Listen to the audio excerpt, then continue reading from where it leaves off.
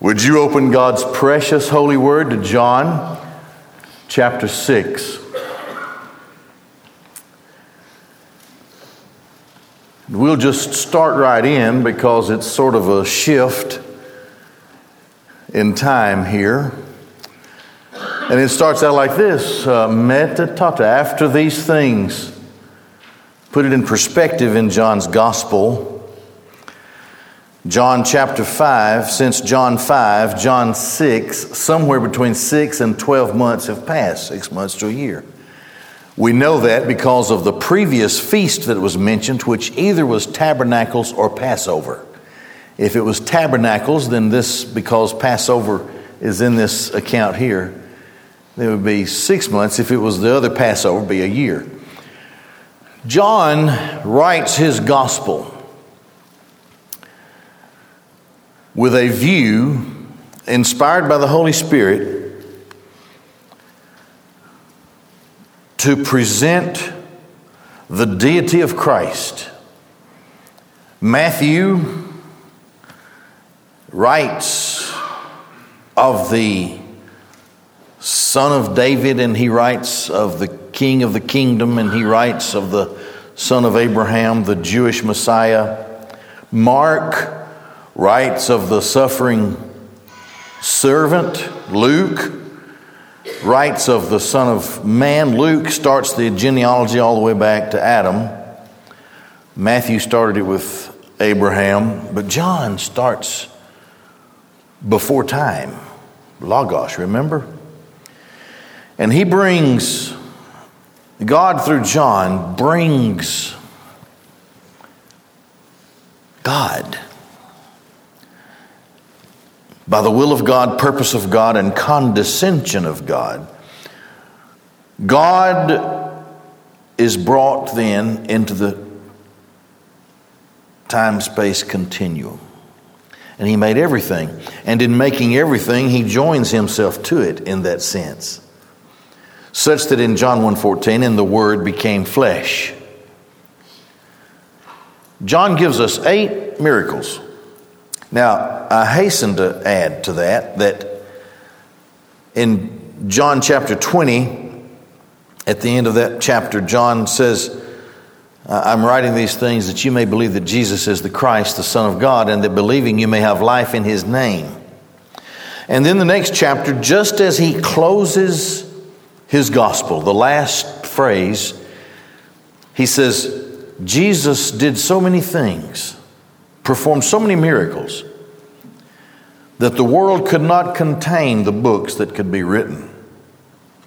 For a man to sit down and try to describe all that Christ did, and if you didn't see it, you wouldn't be able to understand it unless it was described in the right way. And only the Holy Spirit can cause a gospel writer to describe the miracles that are performed. So the point is that every day when Christ was revealed in his ministry, every day then he began to perform miracles. Luke told us that he never, ever turned anybody down who was sick or had a demon or who had some kind of physical need. He never turned anybody down. Now, by the time we get to what we're going to study today, thousands of people are following him wherever he goes. Matthew, chapter 14, somewhere like Matthew says that all of the towns and the villages were following him. Everybody emptied the places where they lived, and they were following after Jesus, the miracle worker. So he is at the pinnacle of his popularity here in this context. Tens of thousands of people. And if you think back in the day of Christ, that would be a time when the earth was not nearly as populated as it is now. So vast populations of areas were pouring out to go to Jesus. They had physical, man, I tell you what, I know what I'd ask for today. Nobody wants to pass up an opportunity to be healed, right? So Christ is performing miracles. On occasion, he would raise the dead. And everything that came before him, he accomplished. He didn't do anything. It was all in the will of the Father. And it was all to prove to us that this Jesus of Nazareth, standing there in flesh and blood, is born of the Virgin, and divinely God accommodated himself to a man in the person of Jesus of Nazareth. Now, can you imagine these people? They don't understand the depth, the profundity, they don't understand that this is God who made them, who made everything. God. Great God who created everything has accommodated himself to human flesh. And so these miracles are divinely selected by the Holy Spirit in John's Gospel, in all of them, but we're in John, so that we can grasp the reality of the teaching that Jesus is God. This is why the Jewish leaders were calling him a blasphemer, because they couldn't contain the reality of God. They had their idea of God, but their idea was extraordinarily limited. For some reason, they could not see the great God of the universe having the ability to accommodate himself to humanity if he wanted to. There were what were called theophanies in the Old Testament, where God the Son appeared. You remember when he made the promise to old Abraham, and Sarah was there, and Abraham saw the Lord and those two angels that would go into Sodom. He saw them coming, and he said, "Oh, go get the fatted calf and just put that thing into seasoning and butter and sizzle it and fill it. We have a guest." The Lord ate that meal with Abraham, and Sarah was on the inside of the tent. And just outside would have been Abraham and the Lord and those two angels. And now this is the gospel according to Charles. You can take it or leave it. But as the Lord was going,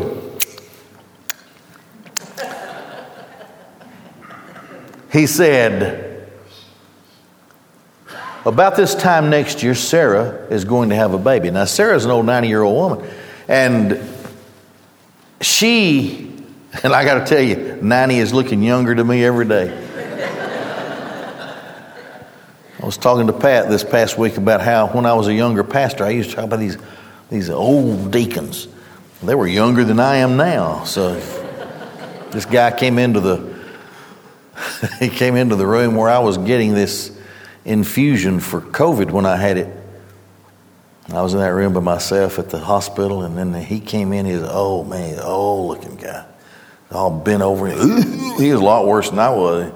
I was watching him, and he just all wrinkled up and he looked like warmed over death himself. And he stepped in and he just made his way to the chair over there on the other side of the room. And I'm thinking to myself, man, that guy is old. I don't know if he's going to make it or not. So the nurse goes over and starts filling out the form for him, and here I am sitting there. At the time I was 69, and she's filling out the form. She said, "How old are you?" He said, "I'm 68 years old." So I quit thinking about this guy. I thought, well, when he walked in, he probably thought, man, that old guy ain't gonna make it. Anyway, meanwhile, back in heaven, their idea of God was too limited.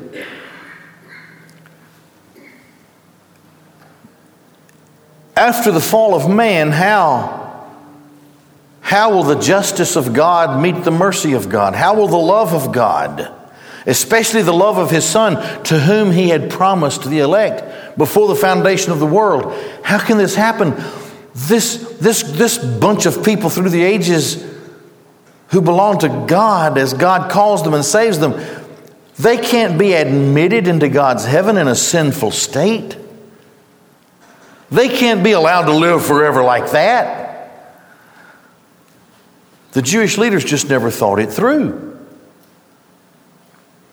John gives to us his presentation. Divinely inspired gospel to prove to us that Jesus is God. So, Jesus nonstop, day after day. No wonder there were times he would withdraw to the mountain of being exhausted.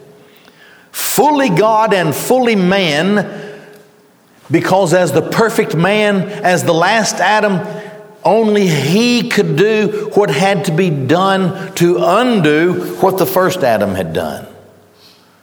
Nobody else ever could do that. Nobody. Not an angel from heaven. The question is asked in heaven someday when the Lamb steps forward and John is weeping and asking who is worthy to break the seals of the scroll. And a strong angel is holding the scroll and the answer comes to John, the Lamb, he is worthy.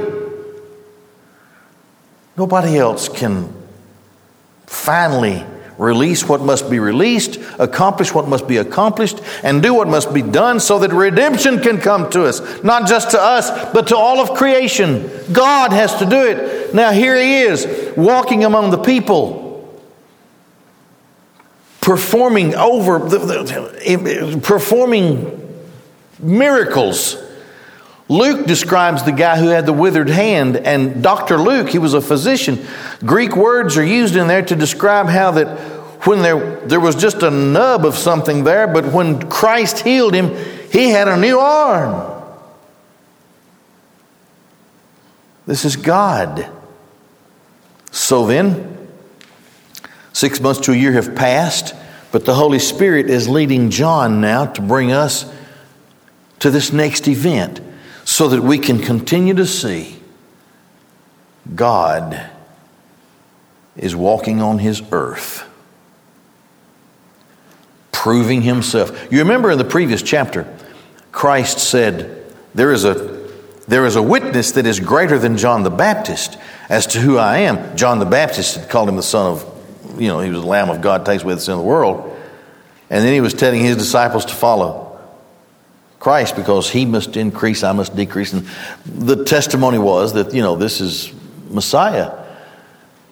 Christ called himself Son of God, which he made himself of the same essence as God the Father. In other words, he claimed to be God. He told them who he was. And he said, there's a greater witness than John the Baptist, and that witness are the works of my Father, the miracles that he was performing. Each one carefully designed from eternity to be performed by the hands of God the Son. Designed and willed by God the Father, empowered by God the Spirit, executed by God the Son, showing who he was to the people. Very God of very God. My Savior is none less than God. He wasn't just a man. He wasn't just a prophet. He's certainly not a figment of someone's imagination. He's very God of very God. Paul said to the Philippians, he didn't count it robbery when the requirement for him was to lay aside his deity and take up the form and flesh of a man and die the ignominious death even of the cross. So that God has given him the name that is above every name, so that at the name of Jesus, every knee should bow, every tongue should confess that Jesus Christ is Lord to the glory of God. I make all of this because what we're going to see here is, in my view, the greatest of his miracles. It is the only miracle that is recorded by all four gospel writers, except for, of course, his resurrection. Jesus Christ, God, Creator, He made the universe. He made the angels. He made the earth and all that's in it. Walking in their midst, proving who He is, because He must redeem His own. God the Father loved God the Son. And the Son, of course, loved the Father and loves His church. Paul wrote to the Ephesians, says, Christ loved His church and gave His life for His church. Now, 6 to 12 months after John 5, Jesus went away over the Sea of Galilee of Tiberias. In those days, some people called it the Sea of Tiberias because he had been a Caesar and they thought it was the right thing to rename it after some political guy. Like that never happens these days, right? Christ, we're going to see in the next slide that this is the time of the Passover. So the season of Passover. So people are coming from everywhere to go to Jerusalem. Hundreds of thousands of people. It was on the eastern shore. In order for these pilgrims to make their way to Jerusalem, they would go by the eastern side of the Sea of Galilee. At this moment, this is not where Jesus wants to be. So he makes his way to the western side, which is the rural side. It is the less populated, not much of a population on that side. So Jesus went away over the Sea of Galilee of Tiberias. Now a great crowd was following him. The villages, as you see in Matthew's account, he points out that the cities and villages were being emptied. Everybody was leaving to go after. Jesus. So we're talking tens of thousands of people everywhere, coming from everywhere, and they find out where he is and they follow him. Wherever he goes, it's almost like he can't get away. Now, a great crowd was following him because they were seeing the signs which he was doing upon those being sick. He never turned anyone away.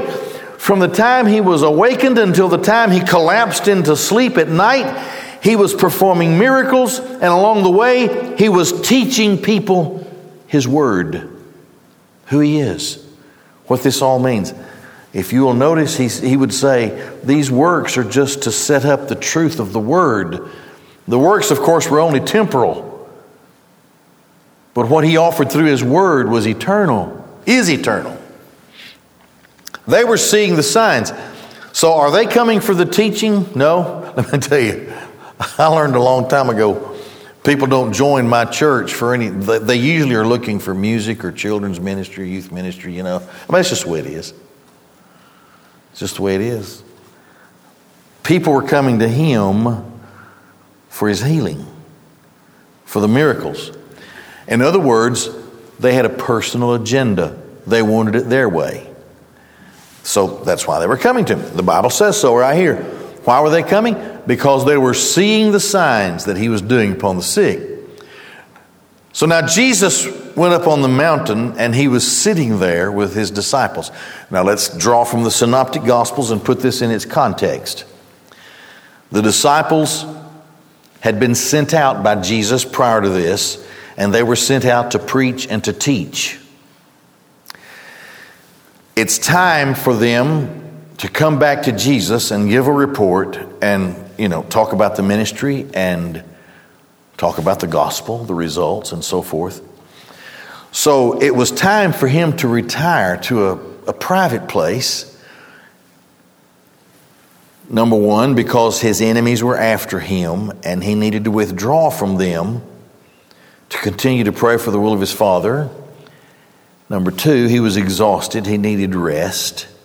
And number three, he needed to gather his disciples again and pick up from that point, because now they would have grown by leaps and bounds in their own ministry.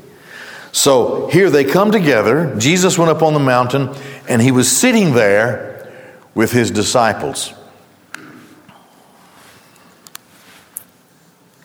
Pilot error, I think. Yeah. So it was Passover. Now Passover, the feast of the Jews, was near. So this would have swollen the crowds even more than usual. We've talked about that before at a previous Passover that John mentioned. Then Jesus, having lifted up his eyes and having seen that a great multitude was coming to him, said to Philip, well, here they come. He can't rest.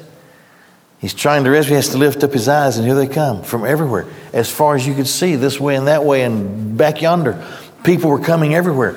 They were sick. They were demon-possessed. They were coming from everywhere. Day was stretching on. It was getting toward the evening meal. So, Jesus said to Philip, where shall we buy bread that these might eat? Now, he was saying this, testing him, for he knew what he was about to do. He wasn't asking Philip for a suggestion. He never did that.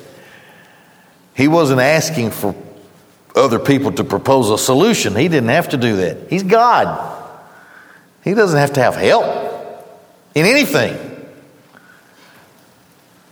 But he does it to test him. They've been out now preaching and teaching, and they've cast out demons and done things, and they're back reporting the greatness of the ministry and what had happened in his name. So how strong are you really? He asks for a solution to an impossible problem. Thousands. Of course, you know in the next slide it's going to say 5,000 men. Matthew adds, not including women and children. So you're looking at a crowd of 25,000 people. And he says to Philip, well, where are you going to go? There's not enough food in every drive-through in Galilee to bring sacks of food for these people. He was saying this, testing, how strong is your faith? Well, Philip should have said, you are Lord. Philip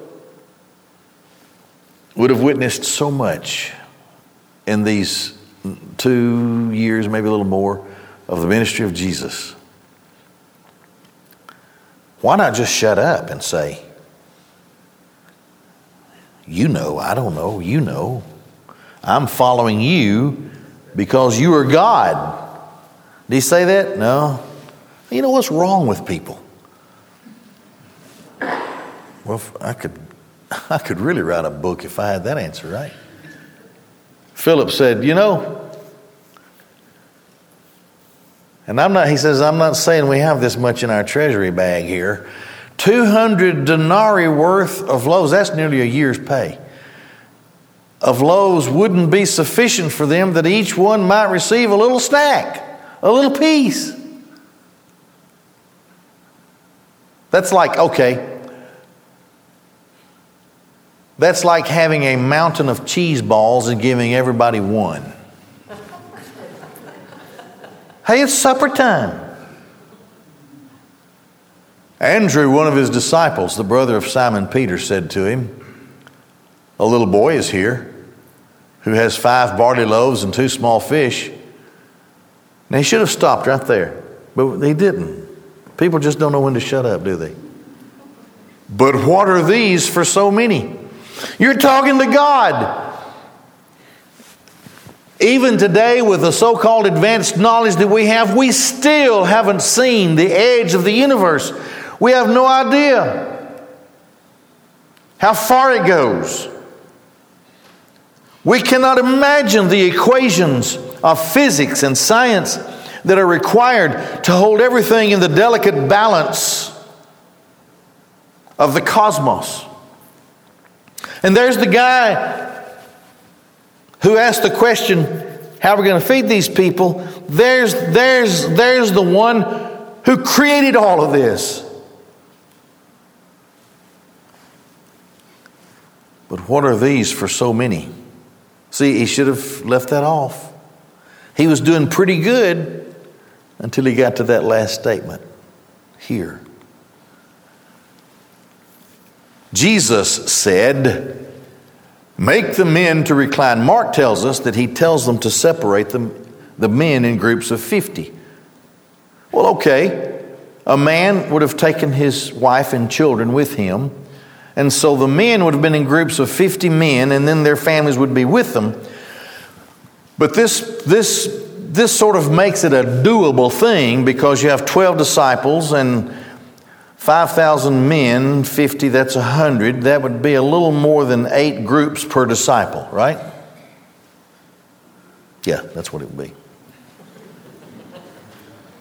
Got a mind like a steel trap. Now, there was much grass in the place. That's why they could sit down, lay down. Therefore, the men reclined, the number about 5,000. I have an asterisk there because Mark tells us, not including the women and the children. Then Jesus took the loaves, and having given thanks, he distributed to those reclining likewise also the fish, as much as they wished. So here's what Jesus says. He says, we're going to give them a picnic. Fish sandwiches, Captain D's, whatever.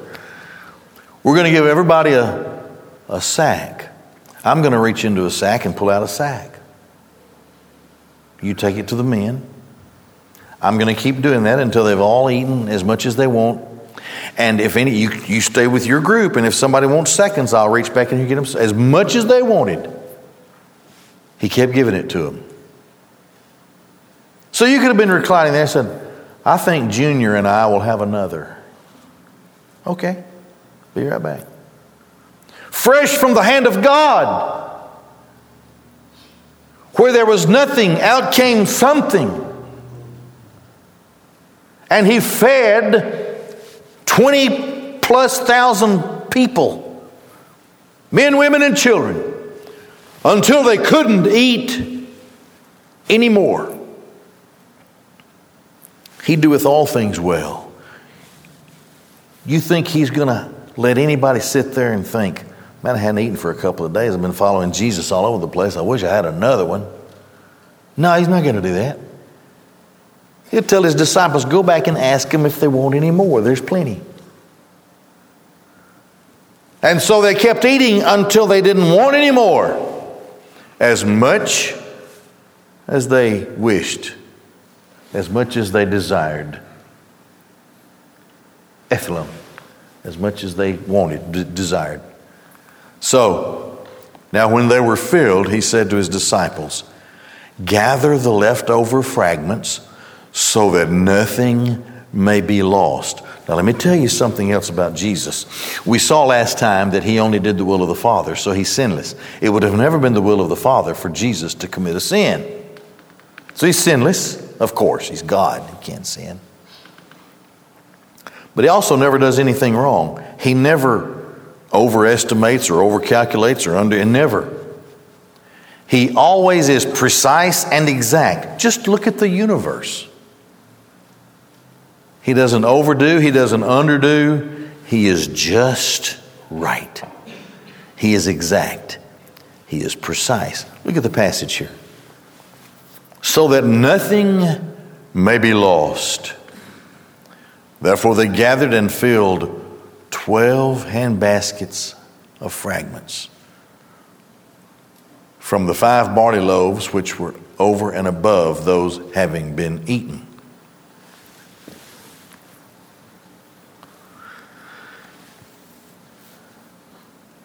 How many times do you go into a restaurant and it's kind of between hours, you know?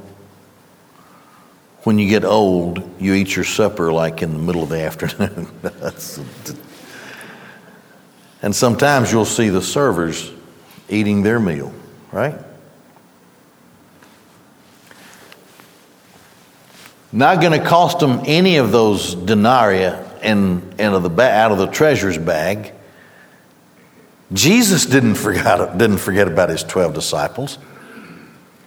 Suppose you've come from way off, having preached and taught and in the name of Jesus performed miracles, and you've walked a long way and then you sailed a boat and you're hungry and you're tired, but you're doing what Jesus said and you're watching all this pissing and you're thinking, man, I wish I had some of that.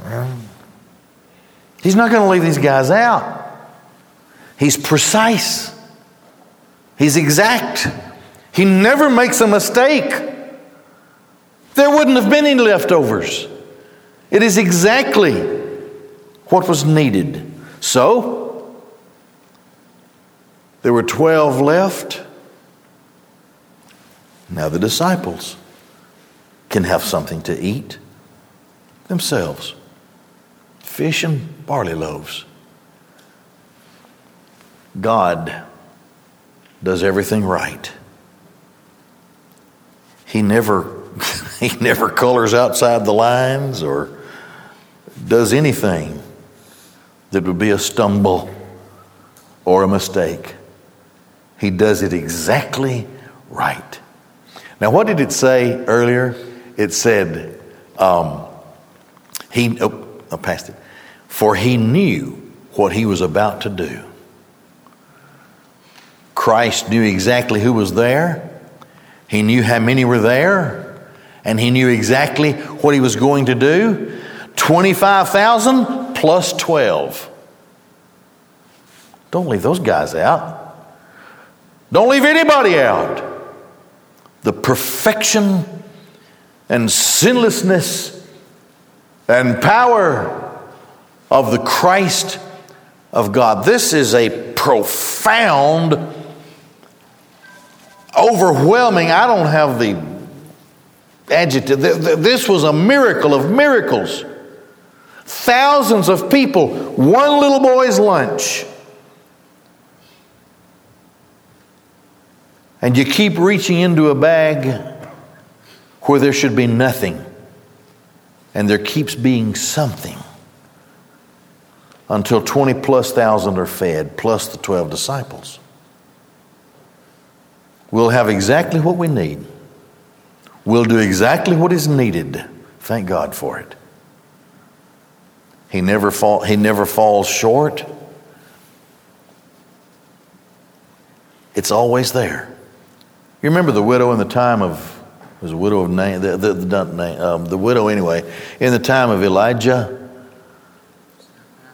It says, what we're going to do? Well, we're going to eat. We're going to take the last bit of flour and the last bit of oil. We're going to eat a little cake. And then we're going to die. Time of famine. And they kept reaching into that barrel and kept pouring oil out of that cruse of oil. It was always enough. It was empty, but now there's more. There's just what was there yesterday. And they kept doing it. God Almighty takes care of His people. And He does it just right. Now this comes from the hand of God. The power of creation. The power of fulfillment and satisfaction in a physical sense.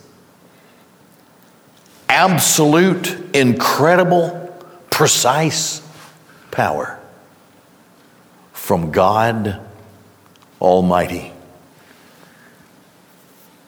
Therefore the people, having seen the sign that He had done, said, "This is truly the prophet who is coming into the world." Moses spoke of the prophet. It's a messianic reference, an early messianic reference in Deuteronomy 18. And so they say, this is the prophet, this is Messiah. Well, okay. Now, this is a valid question. What would you do if God the Son came in right now, sat down right here, and had 5 or 6 of us to feed everybody lunch, and then go back and ask if they want any more, perform a miracle of miracles, and then everybody here agrees, you know what, this is Christ of God sitting there. What's the first thing that you would do? Well,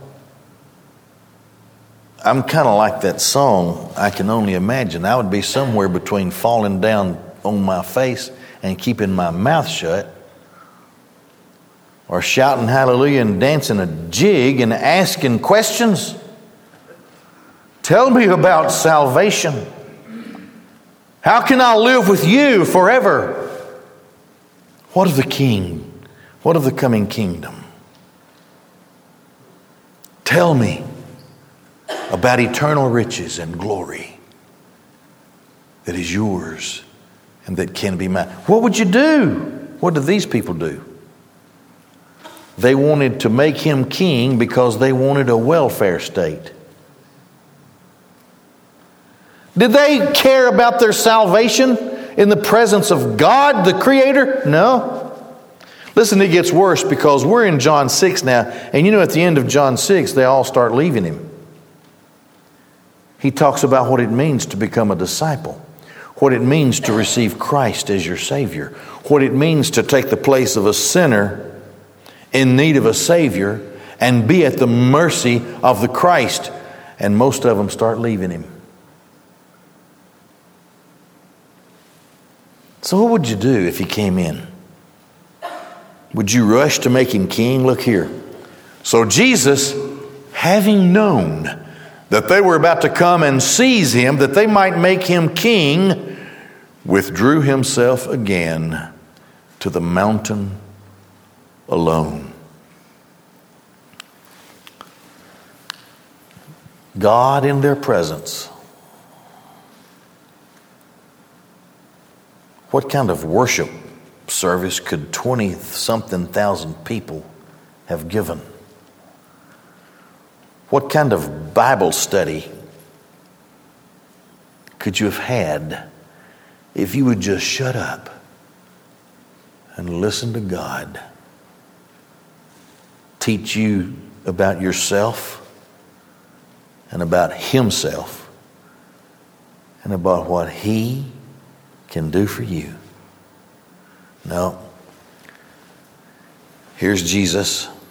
They're going to make him king because we can take up swords and we can fight the Romans, and if we die, he'll just raise us up from the dead again. We'll fight more. And when we fought all day and we're hungry and tired, he'll refresh us just by creating food for us. And if a tornado starts coming, we're not going to go and run and get in our storm shelter. We're just going to wait for him to stop the storm. A welfare state. It's all about me, me, me, me. He knew what they wanted. Listen. He is the King of kings to perform the will of the Father and not to be available for the whims of men.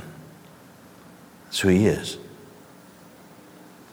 I'm so thankful that the time came in my life when God called me into the salvation that he had prepared for me from before the foundation of the world.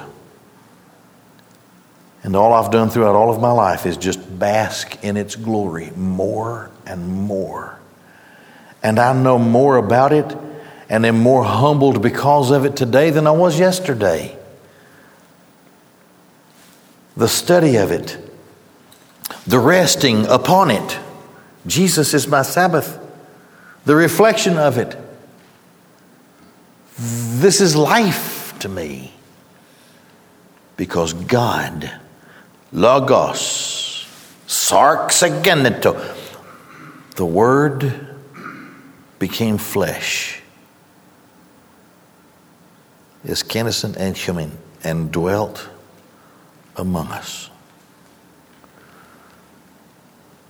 The time came when that very God sent his Spirit to arrest me, and the voice called that only I could have heard to come into his salvation. Would you bow your heads and close your eyes? Jesus Christ is the Son of God. He came into this world to save sinners.